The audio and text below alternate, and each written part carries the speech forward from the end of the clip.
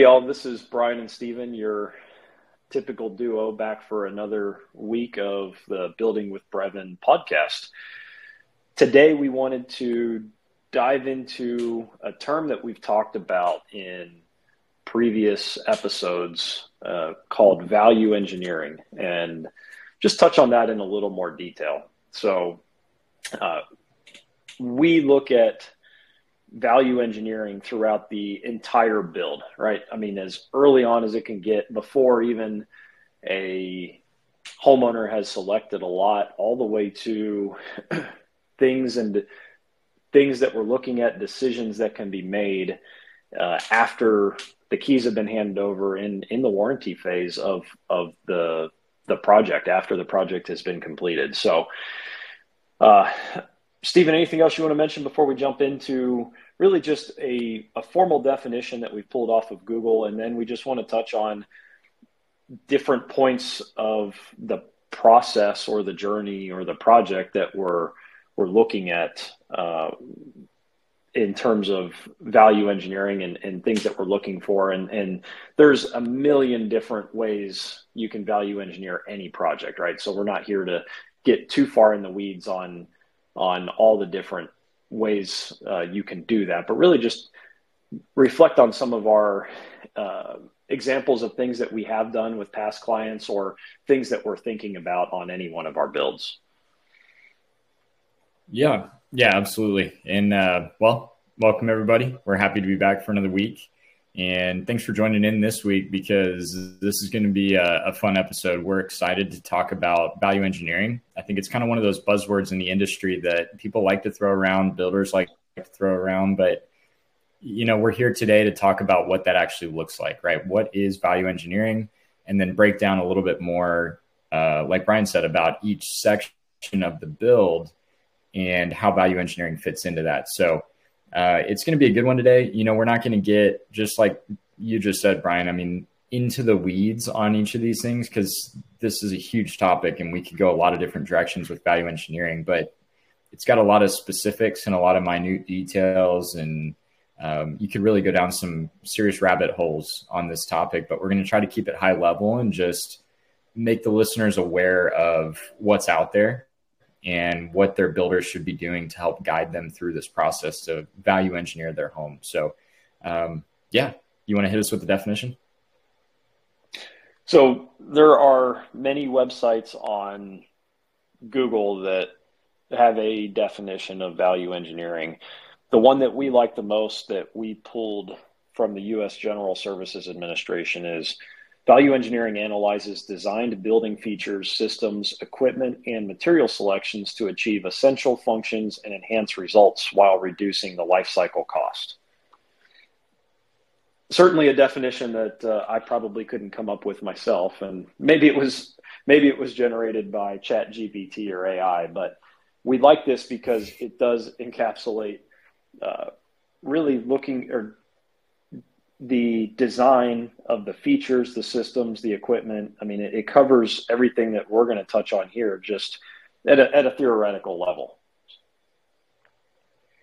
Yeah, absolutely. And I like that definition. It is pretty involved, I guess, is the best way to put it, but it has a lot of good stuff in there. So, I mean, we can kind of work through that, but yeah, value engineering analyzes designed building systems. So that is basically your floor plan for your lot in your particular area, right? All those different things, but the designed building features, systems, equipment, and material selection. So it's every last detail of your project or your build or your new home to achieve essential functions and enhance results while reducing the life cycle cost. And I think that last part, the life cycle cost, is really important, because it's one thing to value engineer a home from the beginning to say, this is cheaper, guys. This HVAC system is cheaper if you go with a 14 SEER versus an 18 SEER system. But I think for most people, they know that a 14 SEER system that is cheaper at the beginning is not going to be cheaper in the long run, right? An 18 SEER system has better energy performance, and you're going to see that on the back end. So not to just jump right into this, but going through that definition a little bit more in detail to talk through that. Well said. The life cycle cost is critical, right? We are looking at not just the initial cost, but the total cost over the life of that product, application, whatever it may be. Yep, for sure. So let's jump into value engineering in the lot, if that sounds good to you. Just talking in terms of the dirt first. Yeah, I think that's a great place to start, of course, right? I mean, that's where most people are going to start, with either searching for a lot, which we talked about on a previous podcast, or already owning the lot, but trying to get the most value out of that lot. So, I think we've got 2 points broken down here, and these are good points to touch on, and probably the biggest things to consider when you're value engineering a lot, right? You've decided where you want to build your home as far as location, special features, that kind of stuff. While you're looking at the lot, a big thing that's going to determine this value engineering piece is where you position your home on that property or on that particular piece of land. There may be trees that you want to save, or trees that would be really, really expensive and costly to cut down that you don't need to cut down, those kind of things. Drainage swales or drainage patterns or topography or whatever you may run into on your particular lot, that based on where you set the home is really going to help either lower the costs, or it can work against you and raise your costs quite significantly. So what else do you think there, Brian, on just the positioning? I think you said that well, that if there is room, and oftentimes we're working with what we have and we don't have a lot of wiggle room, but if you have the room to reposition the home, like you said, for trees, I mean, you could have your house covered with the canopy of trees, some old, beautiful trees that give your house some shade, and that alone will reduce your energy costs, right? So there's a lot of things we're looking at on positioning the house on the lot. For the drainage, like you said, energy, saving trees. Most people like having trees versus no trees. Another thing to consider is, and this isn't going to be for everybody, but if you pick a lot where you have quite a bit of topography, we may have to consider, or your builder may have to consider, cutting into the side of the hill or the rock or whatever's underneath the surface. And there's a lot of calculations that go into that on balancing cost versus the performance of it sounds funny to say the performance of the land, but basically making sure that it all drains properly and everything is set at the proper height. So just another example of, hey, the more earth moving that is done increases lot prep costs, but could potentially, not always, but potentially, and most oftentimes, decrease foundation costs to actually complete a foundation. And we're looking at slopes of driveways and a lot of other variables that we've quickly touched on here.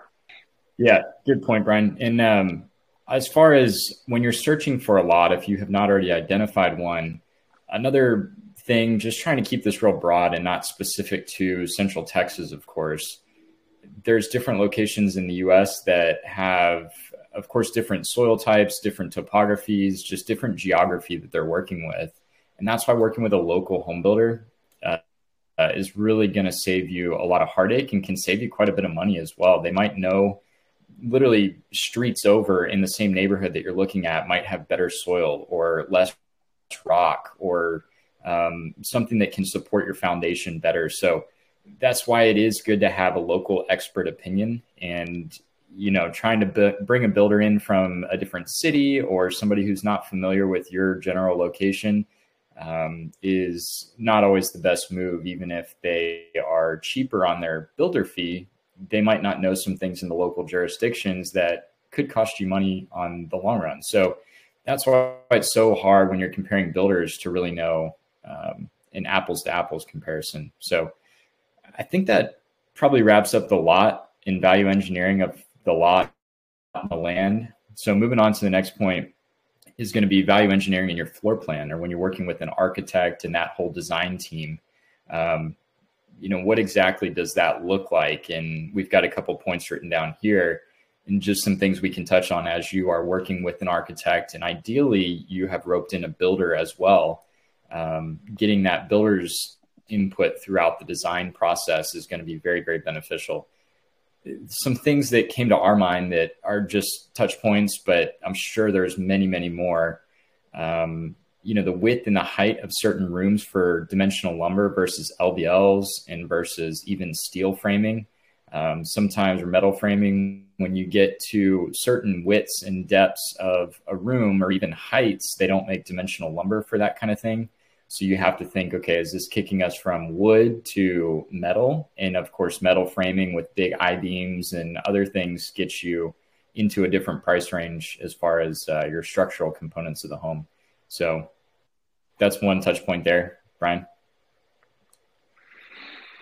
I think when we talk about the floor plan and design of the home, this is where value engineering becomes even more important, right? On the lot, there's less, it's still important, and there's a lot of variables, but there's less to look at compared to when, okay, we have a custom floor plan that has been specifically designed for you, and this house has never been built before. So there's a lot of things to look at, and you touched on one of them.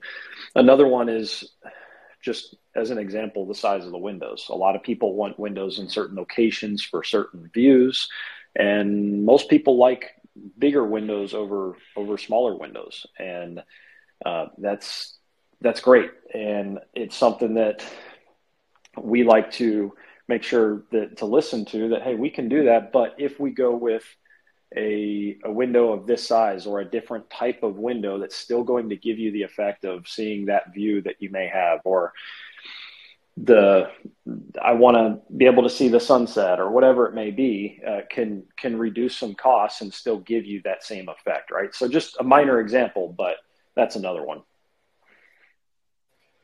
Yeah, you're right. I mean, as minor as it is, these are the kind of things that add up throughout the whole design process and can really end up with bigger savings.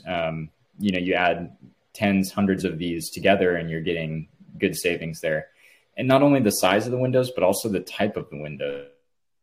Some of these new plans are going modern or want to have casement windows, for instance, or other types of fancy windows, whereas a single hung window or even a room that could support a fixed window, just a solid pane of glass, is going to save you money there, and also not cut through your view with some frame components of the window. So that's just one of those small things that us as builders, we're constantly looking at that kind of thing, materials that are going into the builds, in providing advice throughout the entire process, where we know current costs of building materials and really every aspect of the home. And the general consumer doesn't know that kind of stuff. They specialize in other things like being a physician or being a lawyer or whatever, right? And they may not have as good of a touch or a pulse on building costs. And that's where it really helps to rope in a builder who's in touch with all that and can advise every step of that design process way.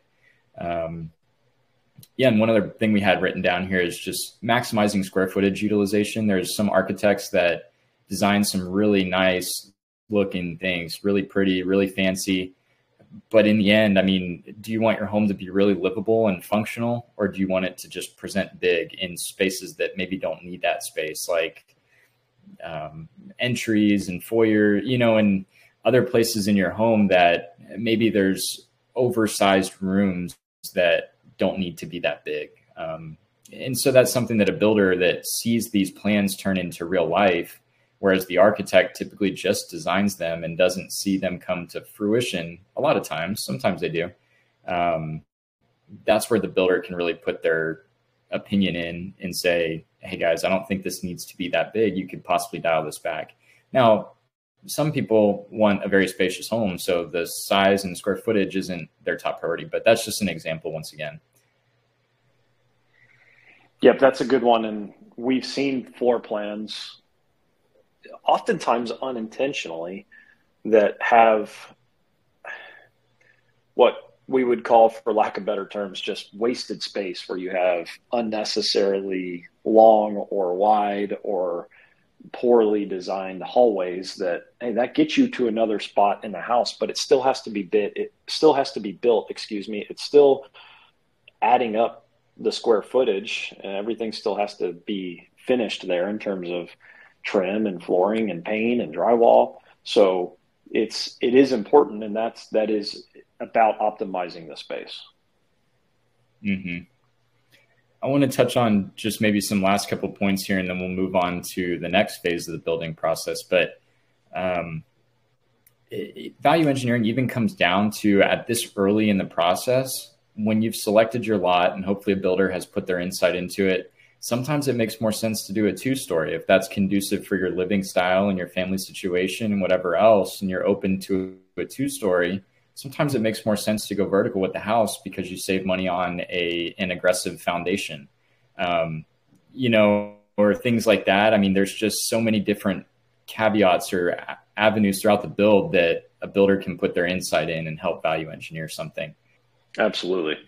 So as we move through certain aspects of the build, there is value engineering that can be done when it comes to some of the interior design and more of the specific selections being electrical fixtures, plumbing fixtures, countertops, appliances. So we recognize that you want what you want and that fits your taste and your style, and everybody has a look that they are going for, right? And so it is not our job or our time or place to get in the way of that, right? And we don't really want to.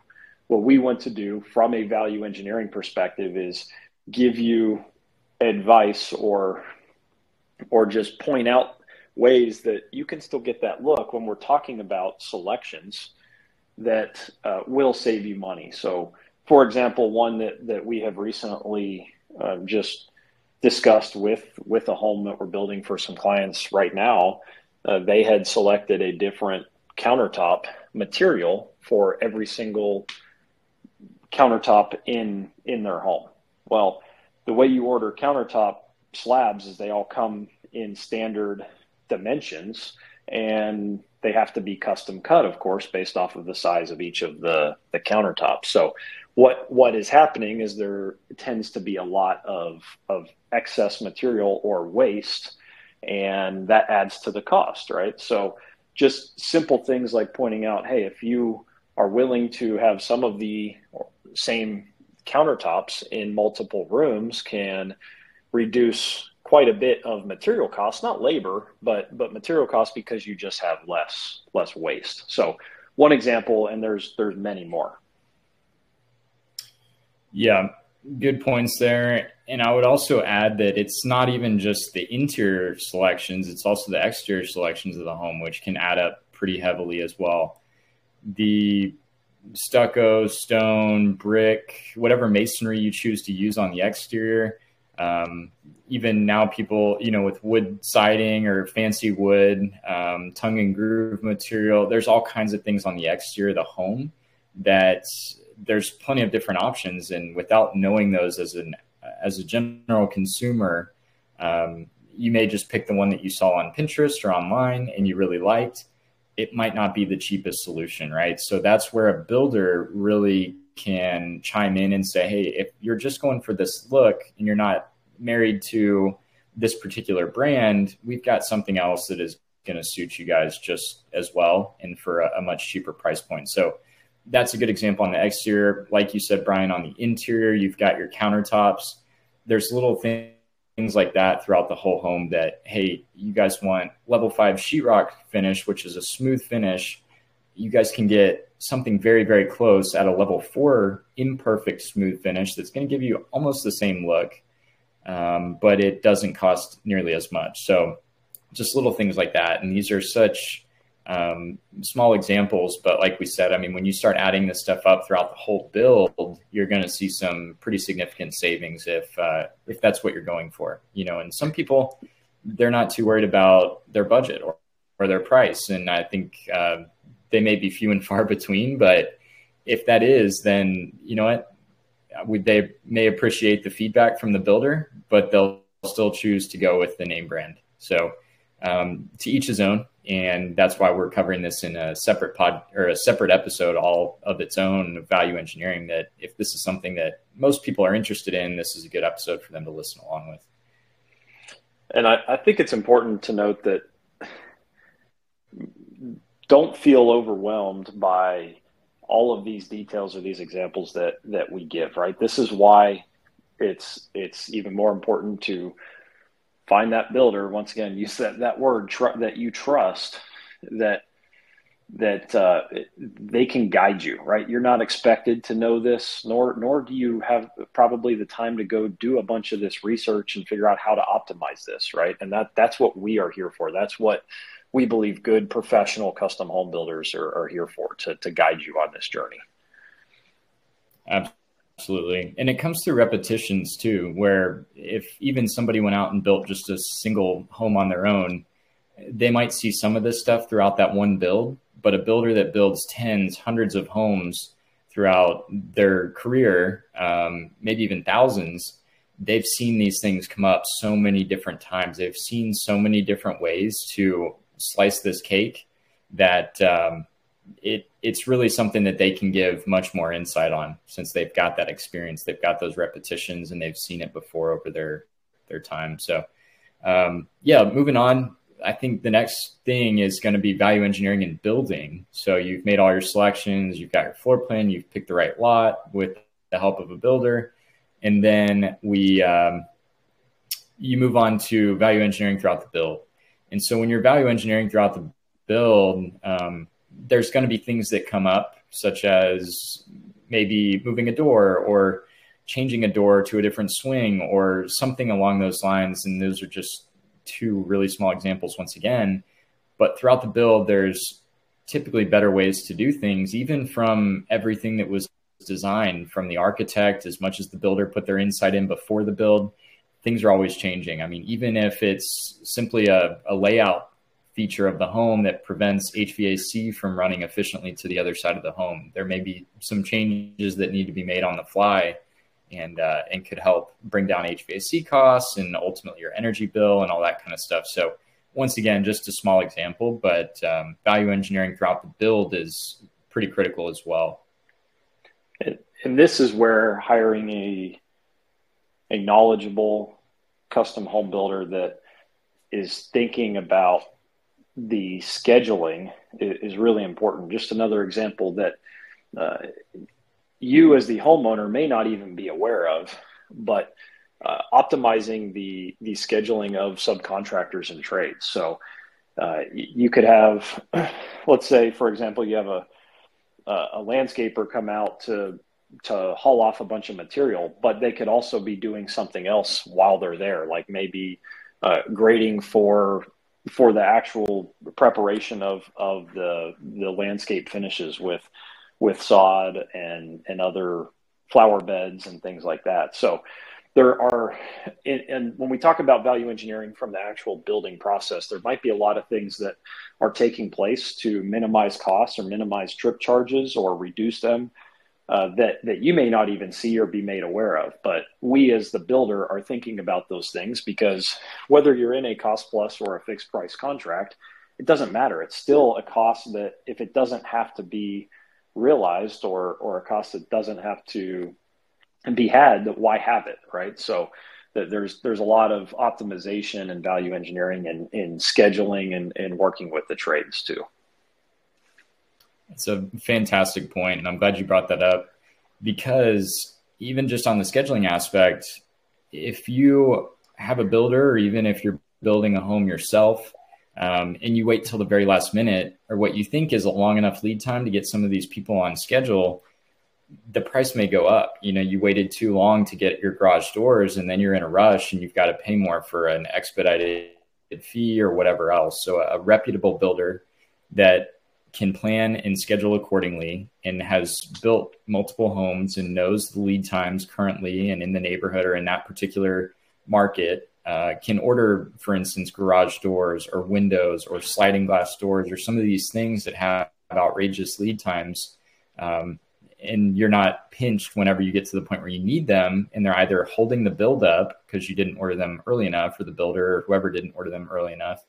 And then you're waiting and sitting on a house and a construction loan and other things that can't progress because of certain materials, or you pay an expedited fee to get the materials there earlier, and that's an additional cost. So just like you were saying, Brian, that's a really good point on scheduling, that, you know, a reputable builder can really plan that accordingly and make sure the house is flowing smoothly and not just jumping from step to step.